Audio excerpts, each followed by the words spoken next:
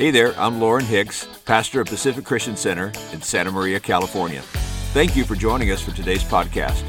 It's my prayer that this message strengthens your faith and draws you closer to God. Now enjoy today's message.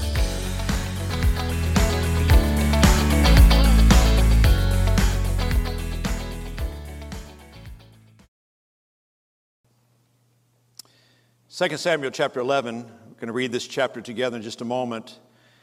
Today we turn our hearts back to our sermon series on the life of David. For a number of weeks we have been in a biographical study of one of the most prominent characters in the Bible, one of the most noted characters in the Bible, a man named David. And all those messages are on our church YouTube channel. You can watch those on your own time. You can subscribe to the YouTube channel. You can even binge watch sermons, everybody. Did you know that? You can do that. So I'm probably the only one here that does that, but you can do that and kind of catch up on our series. We took a little break to do a couple things. We had a Sunday where we featured the ministry of Pacific Christian School, and then last weekend we had a phenomenal weekend called Miracle Weekend. How many of you here last week for Miracle Weekend? God moved in a powerful way. And can I tell you, God's doing miracles. And we've already heard stories and testimonies of what the Lord has done this past weekend. And so we are unashamed in our belief that God still does miracles. He still heals the sick, saves the lost, sets people free, opens doors of opportunity, makes provision. God does all kinds of miracles. We believe that He hears and He answers prayer. And we are praying that in your life as well. But today we turn our heart back to the life of David and the story of David in 2 Samuel. And this sermon today is probably not a sermon where you're going to say a lot of amens. Kind of give you a little heads up, all right? This is a famous story in the life of David, but it's a sobering story. And we're going to ask the Lord how it speaks to our hearts and how we can apply that to. And I would ask you that before we get into the message today, because for those of you who know, if you're looking at your Bible, kind of know where we're going already, you think, well, this story doesn't apply to me. You could check out, you could catch the game on your phone, so you know how that is. But I'm asking you today to ask the Lord to open your heart and your mind to find ways in which this story can apply to your life, and I believe the Holy Spirit will do that for all of us. On June the 5th, 1976, I was just a little boy, but on that fateful day, a massive earthen dam in the state of Idaho called the Teton Dam collapsed. Without warning, the dam collapsed and sent millions of gallons of water into the Snake River Valley. On that sad day, 11 people died as a result of the breaking dam and the water that flowed into that valley. 16,000 livestock were killed. And they said that the financial damage of what happened because of the break of this dam was somewhere around $2 billion. That was back in the mid-1970s. And we might ask the question, how could a disaster like that occur? How could that happen? Did it happen suddenly? And the answer to that question is no. Beneath the waterline, out of sight, it wasn't visible to others, a hidden fault had been gradually weakening this earthen dam. It started very small, just a tiny bit of erosion. But over time, some small cracks began to do some damage, and eventually there was a major collapse. Out of sight, as you were to drive by that day before the collapse of that dam, it would have been something that you would not have noticed. But hidden below the waterline, the cracks eventually gave way to a massive collapse. And that's exactly what happened in David's life in this story. And friends, I come to you with a warning that that's exactly what can happen in your life if you're not careful. When you think of the life of David, one of two events probably come to mind. You either remember David's battle against Goliath, and we preached about that a number of weeks back, or you remember that David committed adultery with Bathsheba. Both events were monumental events in David's life. With Goliath, we witnessed David's greatest victory, and with Bathsheba, we witnessed David's greatest failure. Up to this moment, David in the story of his life has never lost a battle. He is a victorious soldier. He is a victorious leader. Every time he steps onto the field of combat, David wins the battle. But when David entered the arena of combat with his own heart, he was suddenly defeated by a giant that was far more powerful than Goliath. Today, I want to preach a message that I've just simply titled today, Defeating the Giants Within. Defeating the giants within. Not the giants without, not the external giants, not the giants that are visible to everyone else around us, but I want to talk about defeating the internal giants, the giants that are beneath the surface, those cracks in our lives that no one else can see. Those are the giants that we need to attack. The giants we struggle with most are not the outward things, as bad as they are, as difficult as they are. The most devastating giants are not financial problems or even sickness or career problems. Our biggest giants are internal. The battles that take us out are personal. Struggles like lust and greed and selfishness and anger and bitterness can be giants that destroy our faith in Jesus, our relationships with our family and friends, and even can sabotage our own future. And so today, we must hear the caution from the Word of God. We must guard our hearts and our minds. We must develop a close relationship with Jesus to defeat the giants that are within. Let's look at the story. 2 Samuel chapter 11, verse number 1. This is how the Bible reads. In the spring, at the time when kings go off to war, David sent Joab out with the king's men and the whole Israelite army. They destroyed the Ammonites and besieged Rabbah. Notice this next sentence. But David remained in Jerusalem. Verse 2. One evening, David got up from his bed and walked around on the roof of the palace. And from the roof he saw a woman bathing. The woman was very beautiful. And David sent someone to find out about her. The man said, she is Bathsheba, the daughter of Eliam, the wife of Uriah the Hittite. Then David sent messengers to get her. She came to him, and he slept with her. Now she was purifying herself from her monthly uncleanness. Then she went back home. The woman conceived and sent word to David, saying, I am pregnant. So David sends this word to Joab, his general, out in the field. Send me Uriah the Hittite, the husband of Bathsheba. And Joab sent him to David, and when Uriah came to him, David asked him how Joab was and how the soldiers were and how the war was going. Then David said to Uriah, go down to your house and wash your feet. So Uriah left the palace, and a gift from the king was sent after him. But Uriah slept at the entrance to the palace with all his master's servants and did not go down to his house. And David was told Uriah did not go home. So he asked Uriah, haven't you just come from a military campaign? Why didn't you go home? And Uriah said to David, the ark and Israel and Judah are staying in tents, and my commander Joab and the Lord's men are camped in the open country. How could I go to my house to eat and drink and make love to my wife? As surely as you live, I will not do such a thing. And David said to him, stay here one more day, and tomorrow I will send you back. So Uriah remained in Jerusalem that day and the next. At David's invitation, he ate and drank with him, and David made him drunk.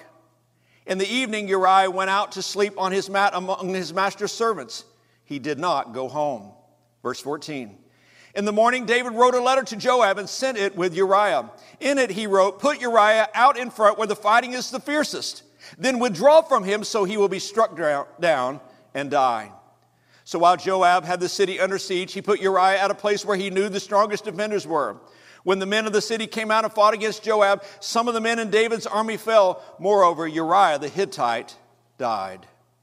Joab sent David a full account of the battle, and he instructed the messenger, when you have finished giving the king this account of the battle, the king's anger may flare up, and he may ask you, why did you get so close to the city to fight? Didn't you know they would shoot arrows from the wall? Who killed Abimelech, son of Jerushabeth? Didn't a woman drop an upper millstone on him from the wall that he died in Thebez? Why did you get so close to the wall? And if he asks you this, say to him, moreover, your servant Uriah the Hittite is dead.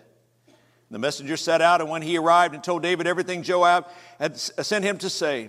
And the messenger said to David, the men overpowered us and came out against us in the open country, but we drove them back to the entrance of the city gate. Then the archers shot arrows at your servants from the wall, and some of the king's men died. Moreover, your servant Uriah the Hittite is dead. David told the messenger, say this to Joab, don't let this upset you. The sword devours one as well as another. Press the attack against the city and destroy it. Say this to encourage Joab. When Uriah's wife heard that her husband was dead, she mourned for him. After the time of mourning was over, David had brought her to his house, and she became his wife and bore him a son. But the thing David had done displeased the Lord. David by now is about 50 to 55 years old. Bible scholars believe that David has now been king for at least 20, maybe as many as 24 years. And under David's leadership, Israel has become a powerful nation. David has distinguished himself as a mighty warrior, as a gifted musician, as a visionary man of God. Yet David inwardly is fighting a battle. It's a battle with temptation and lust. There are cracks in David's soul. There are cracks in his life that most, except for maybe those that were the closest to him, could observe. They are out of sight, but David has some cracks in his foundation. The first sign of trouble in David's life was that he was following the cultural norm of the kings of his day by accumulating multiple wives and concubines.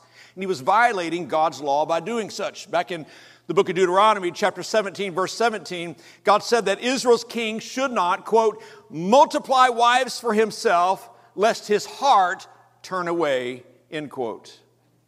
It appears that no one confronts David. I mean, after all, he is the king, right?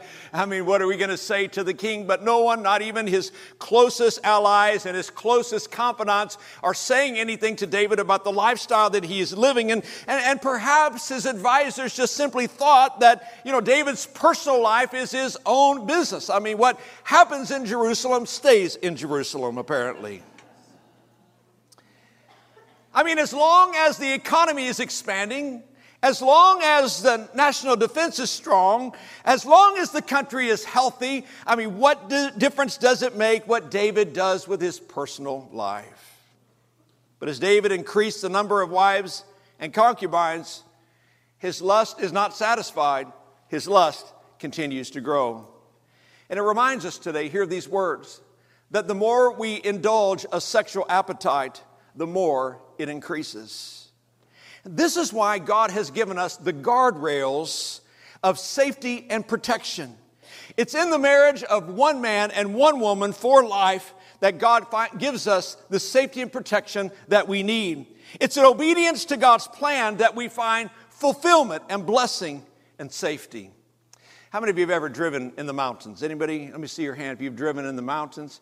It's quite a few of you have. And as you climb up into the mountains, inevitably the mountain road becomes curvy and windy, and we've been on some of these at high elevation, maybe it's 7 or 8 or 10,000 feet in elevation or even higher. The hairpin turns on those roads, and you look off the side of the road and just see the sheer drop off for thousands of feet. But on a good road, there are guardrails on that road.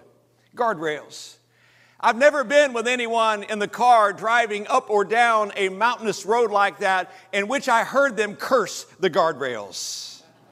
I've never heard them complain on a mountain road. I wonder why the state of California or the state of Colorado decided to put we don't need guardrails on a mountain road. It's really getting in my way. It's really hindering the speed that I want to go. It's hindering the quality of my vacation in these mountains. We laugh at that because no one ever does that. The guardrails for us provide some safety. Now, I suppose if you're going fast enough, you could burst through the guardrails, but the guardrails then provide for us a sense of safety and a sense of security. The guardrails are there to save your life. And that's what the Word of God is for us. The Word of God for you and I are guardrails for our life. God's protective boundaries. The guardrails of the Word of God are not there to punish us. They are not there to deprive us of our happiness or our fulfillment or our comfort. The guardrails of God's Word, the principles of truth that we find in this book, are there to protect us. In verse 1, the Bible says, in the spring at times when the kings go out to war, David sent Joab with the king's men and the whole Israelite army. And notice these words, but David remained in Jerusalem. David remained in Jerusalem. In David's mind, he's in a good place.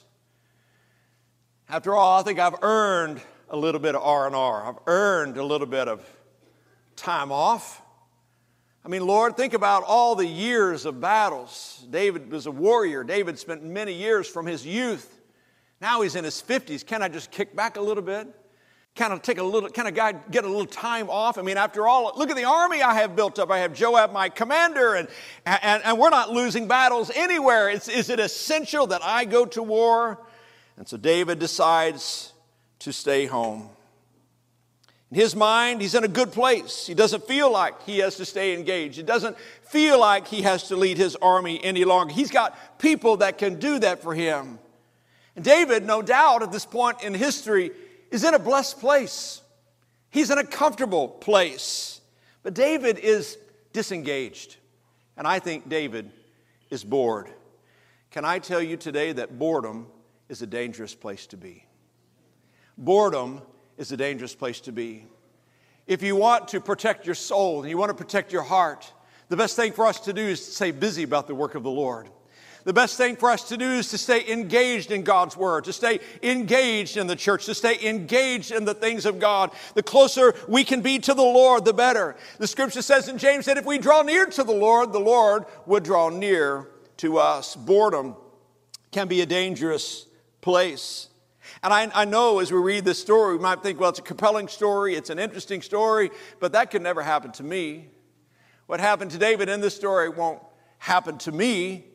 But the Apostle Paul reminds us in 1 Corinthians chapter 10, verse 12, so if you think you are standing firm, be careful that you don't fall. Some translations say, if you think you are standing firm, take heed, pay attention that you don't fall. He's reminding us that we can be a place where we kind of kick back a little bit and we take it easy and we just think, everything is good. All those years of serving God and all those years of leading small groups and all those years of volunteering and all those years of just being so involved. You know what? I'm a little tired. I'm going to kick back a little bit. Without realizing it, we could put ourselves in a dangerous situation.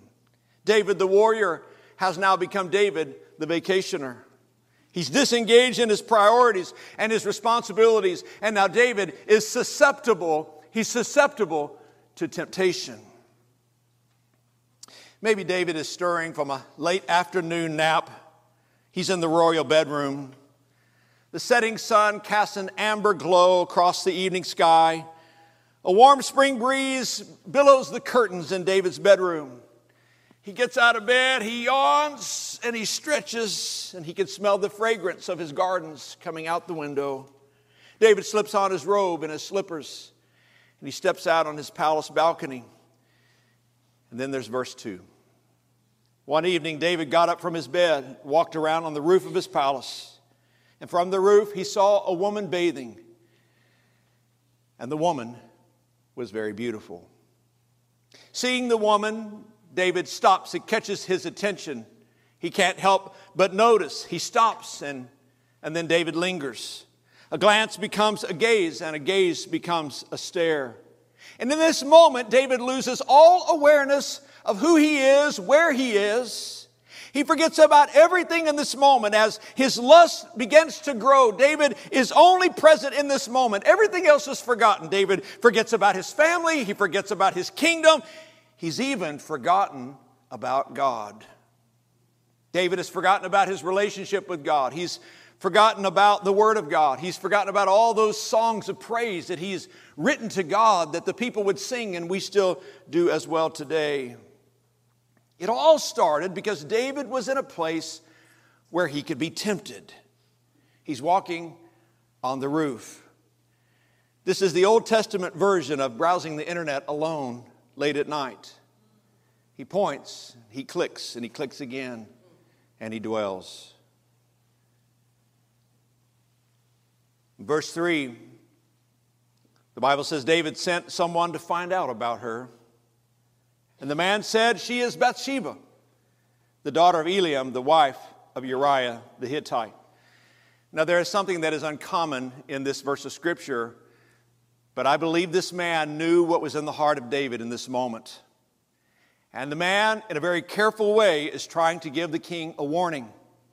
It's very common during this time period to identify someone by their family line, to identify them by their father, by their grandfather. They'd go back sometimes generations and say, oh, I'm aware of that family. I'm familiar with that family when you start going back the names. And usually in Scripture, it's the names of the father. And so if I was in the story, you'd say, oh, yes, Lauren Hicks, son of Ron Hicks, son of Sam Hicks. And I'd say, oh, yeah, I know about the Hicks family. But the messenger in this story goes beyond telling us about Bathsheba's father. He does something unusual. He tells us about Bathsheba's husband. And David receives this subtle warning. You better watch out, fellow. She has a husband. She is a married woman. She's taken. David ignores the warning, and there is another crack in his foundation. If you're taking notes today, I want you to write this down and think about this today. It is easier to avoid temptation than it is to resist sin. It is easier to avoid temptation than it is to resist sin. I'm going to say it one more time. It is easier to avoid temptation than it is to resist sin. At this point, David has gone too far. He cannot fight the raging lust inside of him. He cannot fight the battle within him. He has forgotten about God, his family, the protocol, the kingdom. He's forgotten about everything that's decent and moral and right. He's gone too far now. The only thing left is to fulfill his lust. But David made a choice to put himself in that situation. When David walks out on his balcony that afternoon, that evening, he may not have been able to avoid looking at Bathsheba. He may not have avoided seeing her. It may have caught his attention. She may have been there. There may have been nothing to do about that. He didn't go out there planning to look at a woman. It just happened when he walked out there. She was there. But in that moment, how many of you know David had a choice to make? He had a choice to make. I want to say something really important for those of you battling and struggling with temptation. And by the way, isn't that all of us? Different kinds of temptations.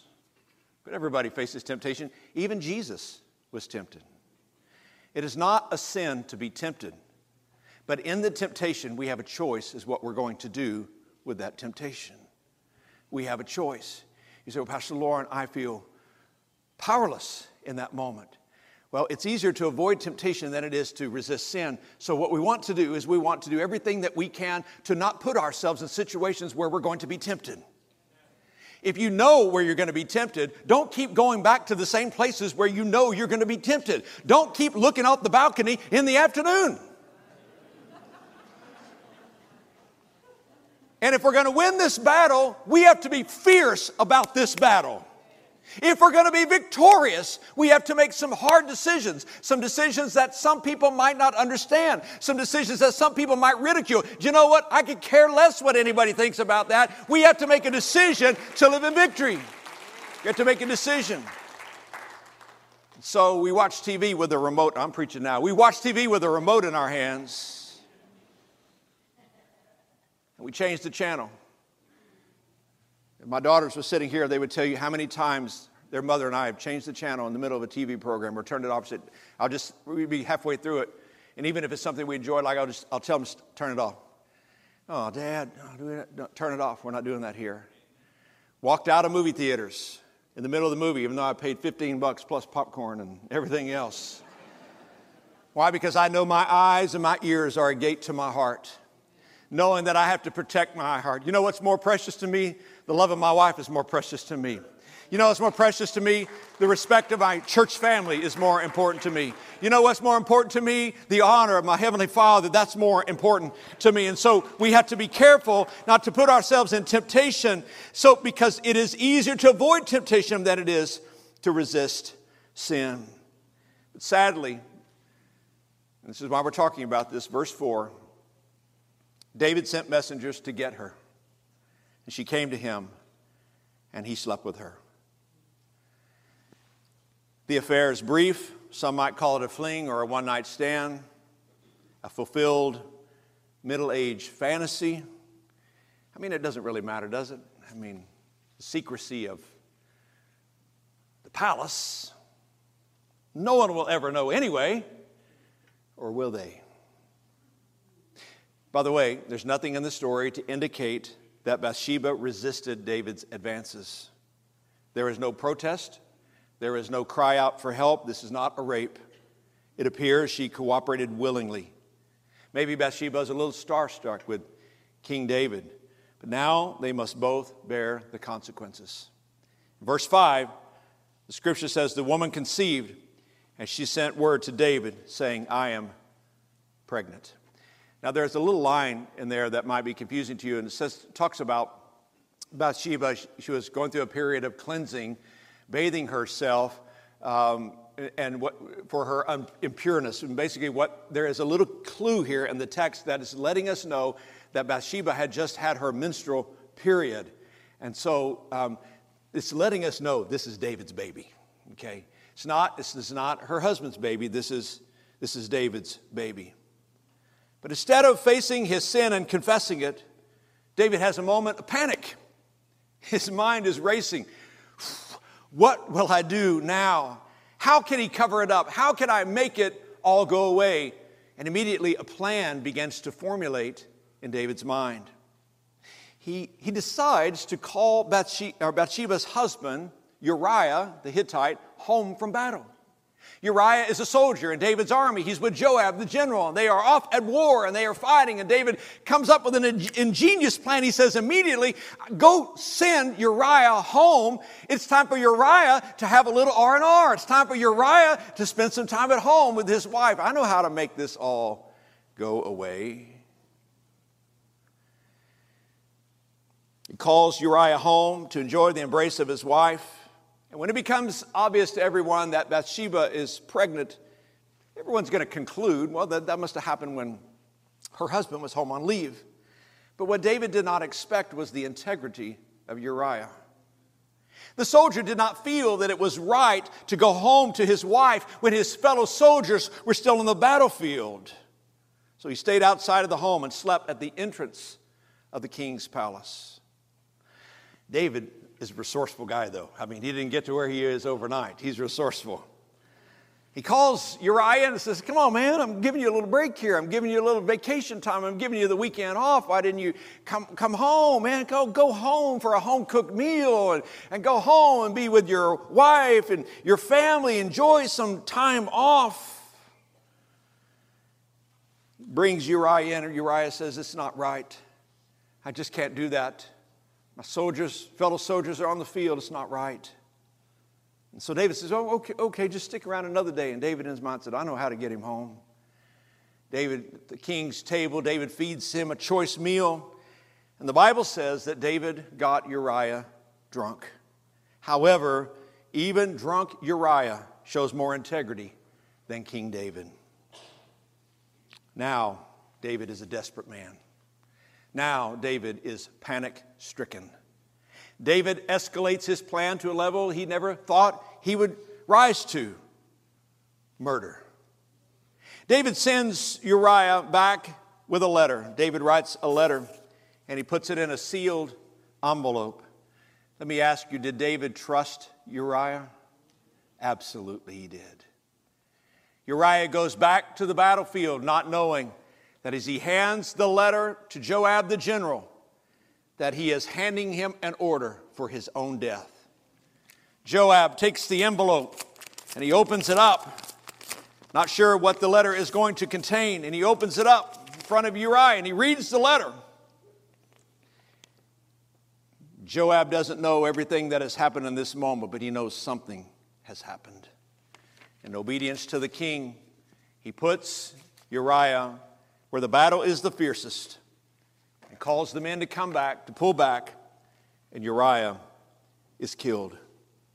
David, when he receives word, must have in that moment exhaled a powerful sigh of relief. Man, what a jam that was. What a difficult moment that was. Man, what was I thinking? I know what I was feeling, but I'm not sure what I was thinking. But we survived it. We got through that thing, and thinking that David has got away with adultery and murder. But God has seen things differently. And the chapter ends, verse 27. But the thing David has done displeased the Lord. There is so much to learn in this story. The fact that a godly man like David could succumb to such temptation and sin and adultery and even murder tells us a lot about the power of our own desires, the power of sin to destroy our lives and those that we love, and the vital importance of abiding with Jesus so that we remain strong against the lusts of our flesh. There is no doubt the story is included in Scripture as a warning and as a cautionary tale. But how could this happen? I can't tell you how many times I have read this chapter this week over and over again. Even this morning, as I was getting ready, I was listening on my phone, on my Bible app, listening to this chapter over and over and over, letting this get in my heart. And I keep asking the powerful question, how could this happen? How could this happen to David? Remember something, friends. This is the man after God's own heart. This is the boy that was out in the field, that was writing psalms to God, that under the power of God killed the lion and the bear as he watched over the sheep. This is the boy that God selected to be the next king, and Samuel the prophet poured the oil over David's head and anointed him in front of his father and his brothers. This is the man that went against Goliath and said, "You come against me with sword and spear, but I come against you in the name of the Lord." This is David. This is the one who brought the Ark of the Covenant back and restored worship back to Israel. How could this have happened? This is the psalm writer. How could this happen? And it has led me to ask the question, could it happen to me? And could it happen to you? Dietrich Bonhoeffer was a pastor in Germany during World War II. Was killed as a martyr, was hung by the Nazis. He once wrote about what happens when our sinful desires take control of us. There's not a person here in this room who hasn't experienced that. All of us at times in various ways, our sinful desires have taken control of us and we have given in to those. But he writes this, at this moment, God is quite unreal to us. He loses all reality, and only desire for the creature is real. The only reality is the devil. And then he writes these powerful words, and I can't get this off my mind. He says, Satan here does not fill us with hatred of God, but with forgetfulness of God. The devil doesn't, to cause you or to me to fall, does not have to just to have something happen in our lives that would completely destroy our faith and make us walk away from God. All the enemy has to do is to get us to forget God. And in that moment, David wasn't thinking, he was thinking about something, but he wasn't thinking about the Lord. He wasn't thinking about praise and worship. He wasn't thinking about the Lord is my shepherd, I shall not want. God supplies all my needs. He wasn't thinking about that. So how was David defeated? And let me walk through this quickly with you. I want you to notice the little cracks. The little cracks. First, David neglected his responsibilities. Where was David supposed to be? With his men on the battlefield. But the Bible says in verse 1, David remained in Jerusalem.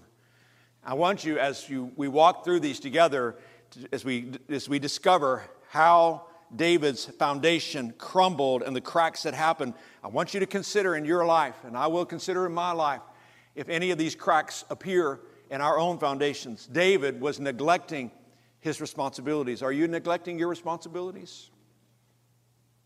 David, second, allowed his eyes and his mind to go outside of God's protective boundaries. We talked about those guardrails. David pushed past the guardrails and allowed his eyes to linger and allowed his heart and his mind to go outside of God's protective boundaries.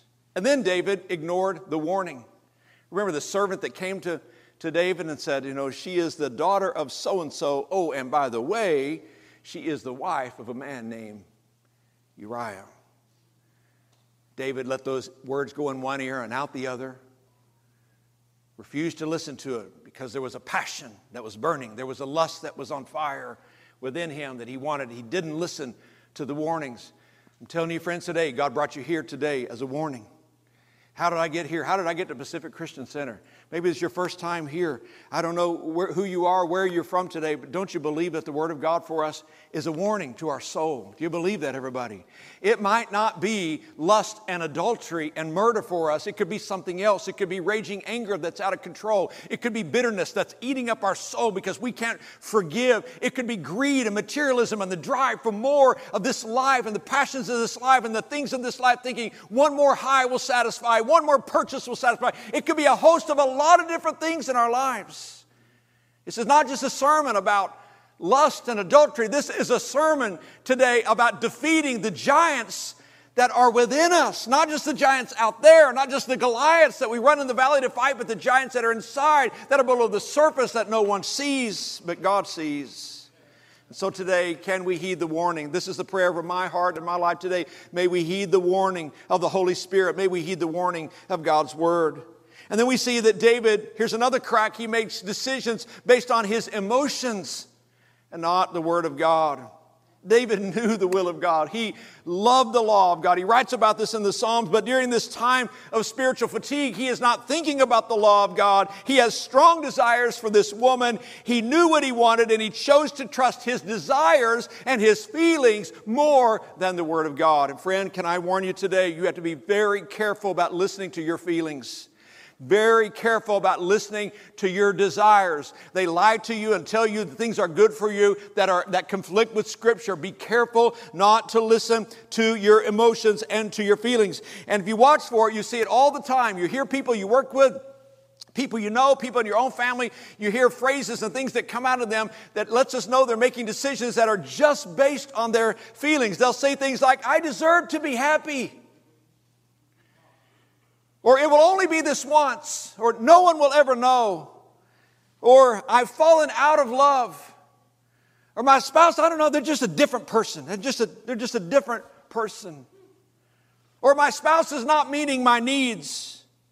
I'm not hurting anyone. See, all these words and phrases that we use to rationalize our decision based on our feelings. We cannot make decisions based on feelings. We must trust the Word of God and His will for our lives. I was reading this week about a celebrity actress who is a Christian, who is talking about her decision to divorce her husband and to marry another man. And she was giving her justification, and she said that in her heart, she loved the other man. And at first, she felt like it was wrong for her to follow her heart. But then she got to the point where she felt like divorce was the right thing. And this is what she said. She said, I decided that God could speak to me through my heart. But here's what the Bible says. The heart is deceitful and deceptive. The heart is deceitful. Don't tell your kids, follow your heart. Tell them, follow the Word of God. The heart is deceitful. The heart is deceptive in what it is. You can't trust your heart. You can't trust your feelings. Sin will make you feel good, and it will blind you to the truth. Another crack. And then here's one more. David chose cover-up over confession. Even after the act with Bathsheba, David could have come to himself. He could have fell on his knees before God. He could have made confession. He could have made things right between him and God. But he doesn't. I'm reminded of James chapter 1, verses 13 and 14 that says, when tempted, no one should say, God is tempting me. For God cannot be tempted by evil, nor does He tempt anyone. But each person is tempted when they are dragged away by what? Their own evil desires and enticed. So how can we defeat the giants that are within us? Let me get to the punch. Can I get to the punch? Only through the gospel. Only through the gospel of Jesus Christ. Only at the cross can we defeat the giants within us. You are not strong enough. I am not strong enough. I am not powerful enough. You are not powerful enough. Only through the power of Jesus can we defeat the giants that are within us. And so I can give you some practical things. The first I would say to you is we have to maintain our passion for God. It is essential that we maintain our passion for God. Can you this morning check the gauge of your passion for God? All of us in our vehicles, we have different gauges, and of course we have the fuel gauge in our car, and some of us, when it gets to 3/4 of a tank, we run and fill it up because we're afraid we're going to run out of gas. But there are others of us, and you know who you are, you let that thing get pretty low down there, and that thing's coughing and burping, and finally get up to the gas pump, and you go, thank you, Lord, for protecting me and getting me to this place. But I want to ask you today, would you listen to the voice of the Spirit? Would you check the gauge of your spiritual passion for God? Is your gauge on full, or are you halfway there, or is it faltering? You say, I'm running on empty today, Pastor. You can restore that passion for God. You can restore it. You can throw another log on that fire. You can come back to the things of the Lord. You can do the things that you did at first. And can I say something to you today? And I want you to get this in your heart. I tell people this all the time because it's become a conviction in my heart. Listen to this. Nothing you do today will be more important than spending time with Jesus. That has become a conviction in my heart. And then I get up early. I was up at 5:30 this morning, and I'm an early riser and an early to bed. Where's my people? Anybody out there? That's right. 9 o'clock, good night, everybody. But I like the morning time, and I can get up, and sometimes I'm up 2 hours before anyone. I guess there's only one in my house. Before my wife now. And I can jump on my laptop, and immediately I'm answering emails, and I'm working on sermons, or I'm preparing for a staff meeting, or I could get a lot of work done in 2 hours. Before I ever get to the office, I've already done 2 hours of work, and then I can get to the desk. And once you get to the office, it's revolving doors sometimes, and just sometimes you can't get a whole lot done that's on my list. I'm helping other people, and that's all good. And you get to the end of the day and realize, you know what? I didn't spend time with the Lord today. I feel a little weary spiritually. I feel a little empty spiritually. And God has just driven this down in my soul. Lauren, there is nothing you will do today that's more important than spending time with me. So I'm learning, push it back. Other things, other responsibilities. Lord, I got to follow with that person. I got to do this. I got to do that. Push all that back in the morning until I've spent time with the Lord. And I don't know how much time you need to spend with Him. God will show you that. But I've got to spend time with the Lord, because this is what Jesus said in John chapter 15. He said, abide with me. He says, because apart from me, you can do nothing.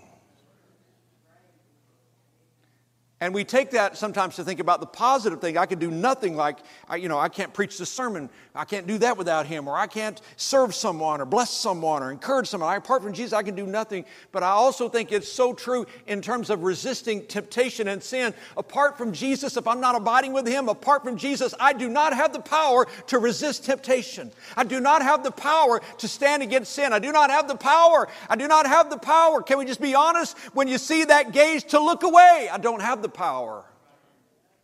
If David, come on, don't judge me, fellas. Hey, this is the man after God's own heart. He's the one struggling. And that goes for the ladies too. There's nothing you'll do today that's more important than spending time with Jesus.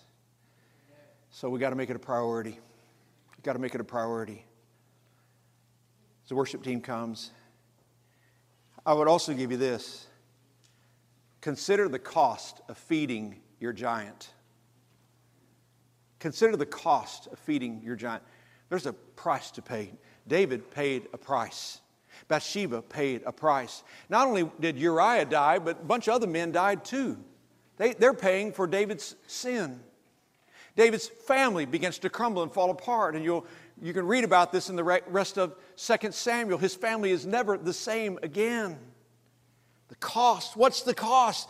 What is the price tag?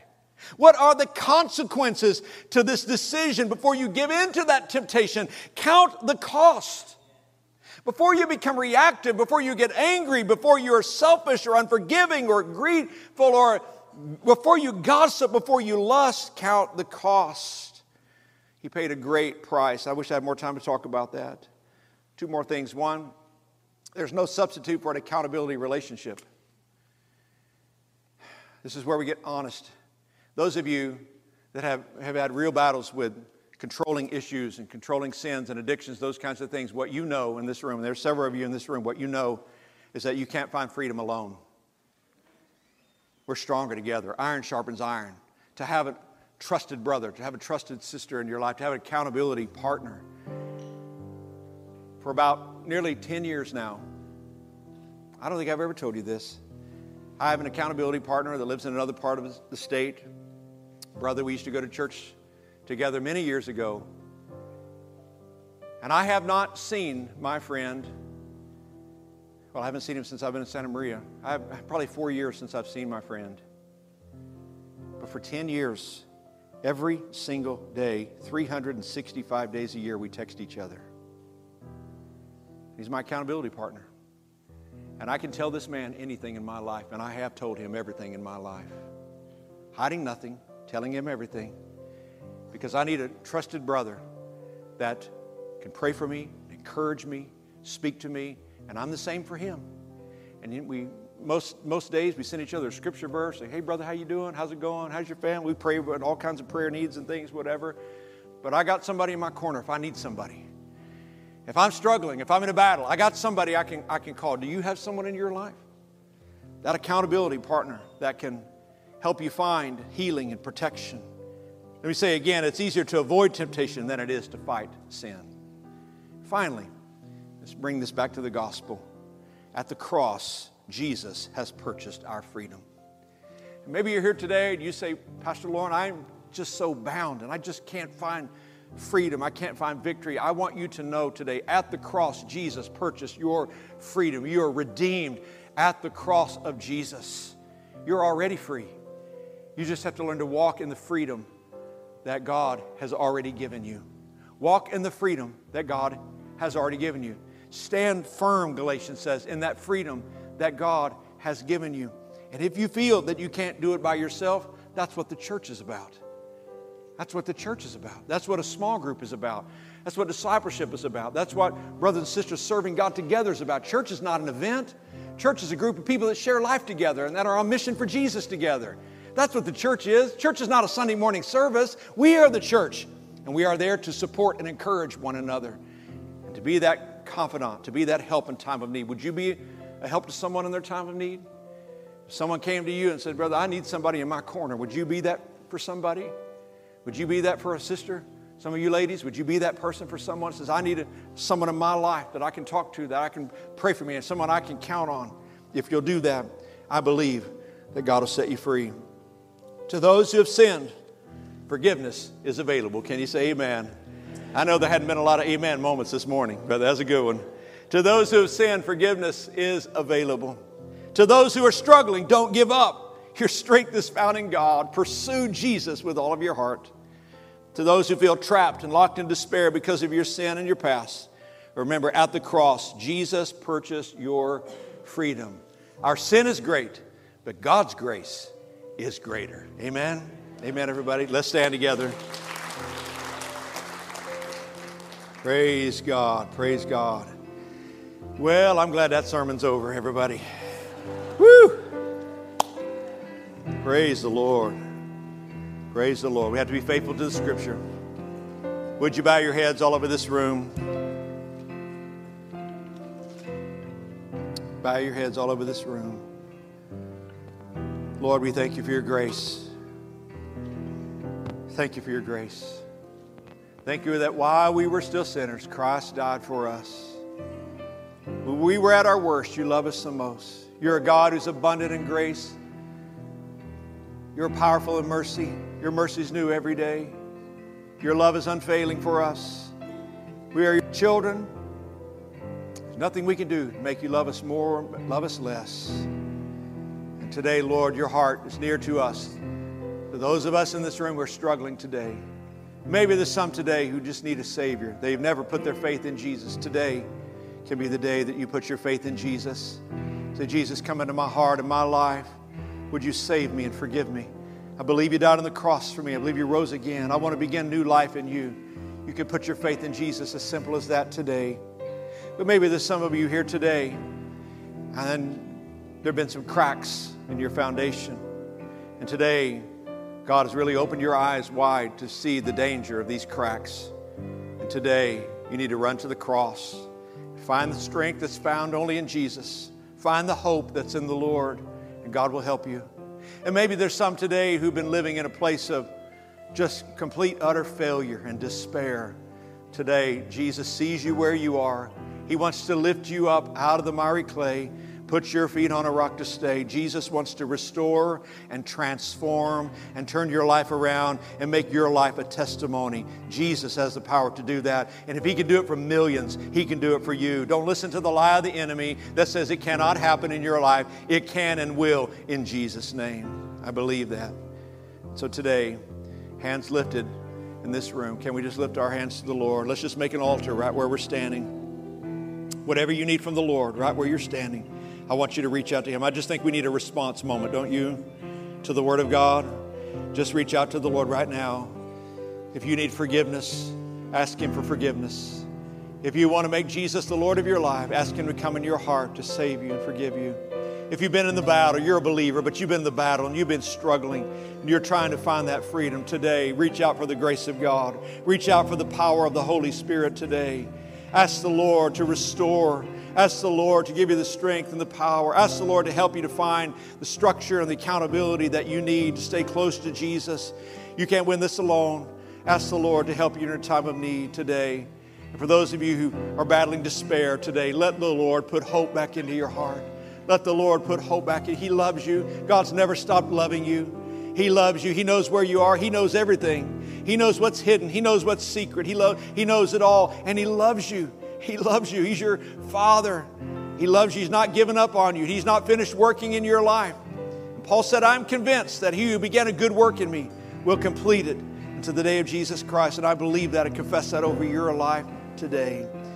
Our worship team is going to lead us in a final song today. And I want our prayer team to come. And as we close this service today, if you need prayer, you need a prayer partner, you need somebody on the journey with you, these men and women are here today to serve you and to help you in your time of need. Amen. Amen. Let's sing.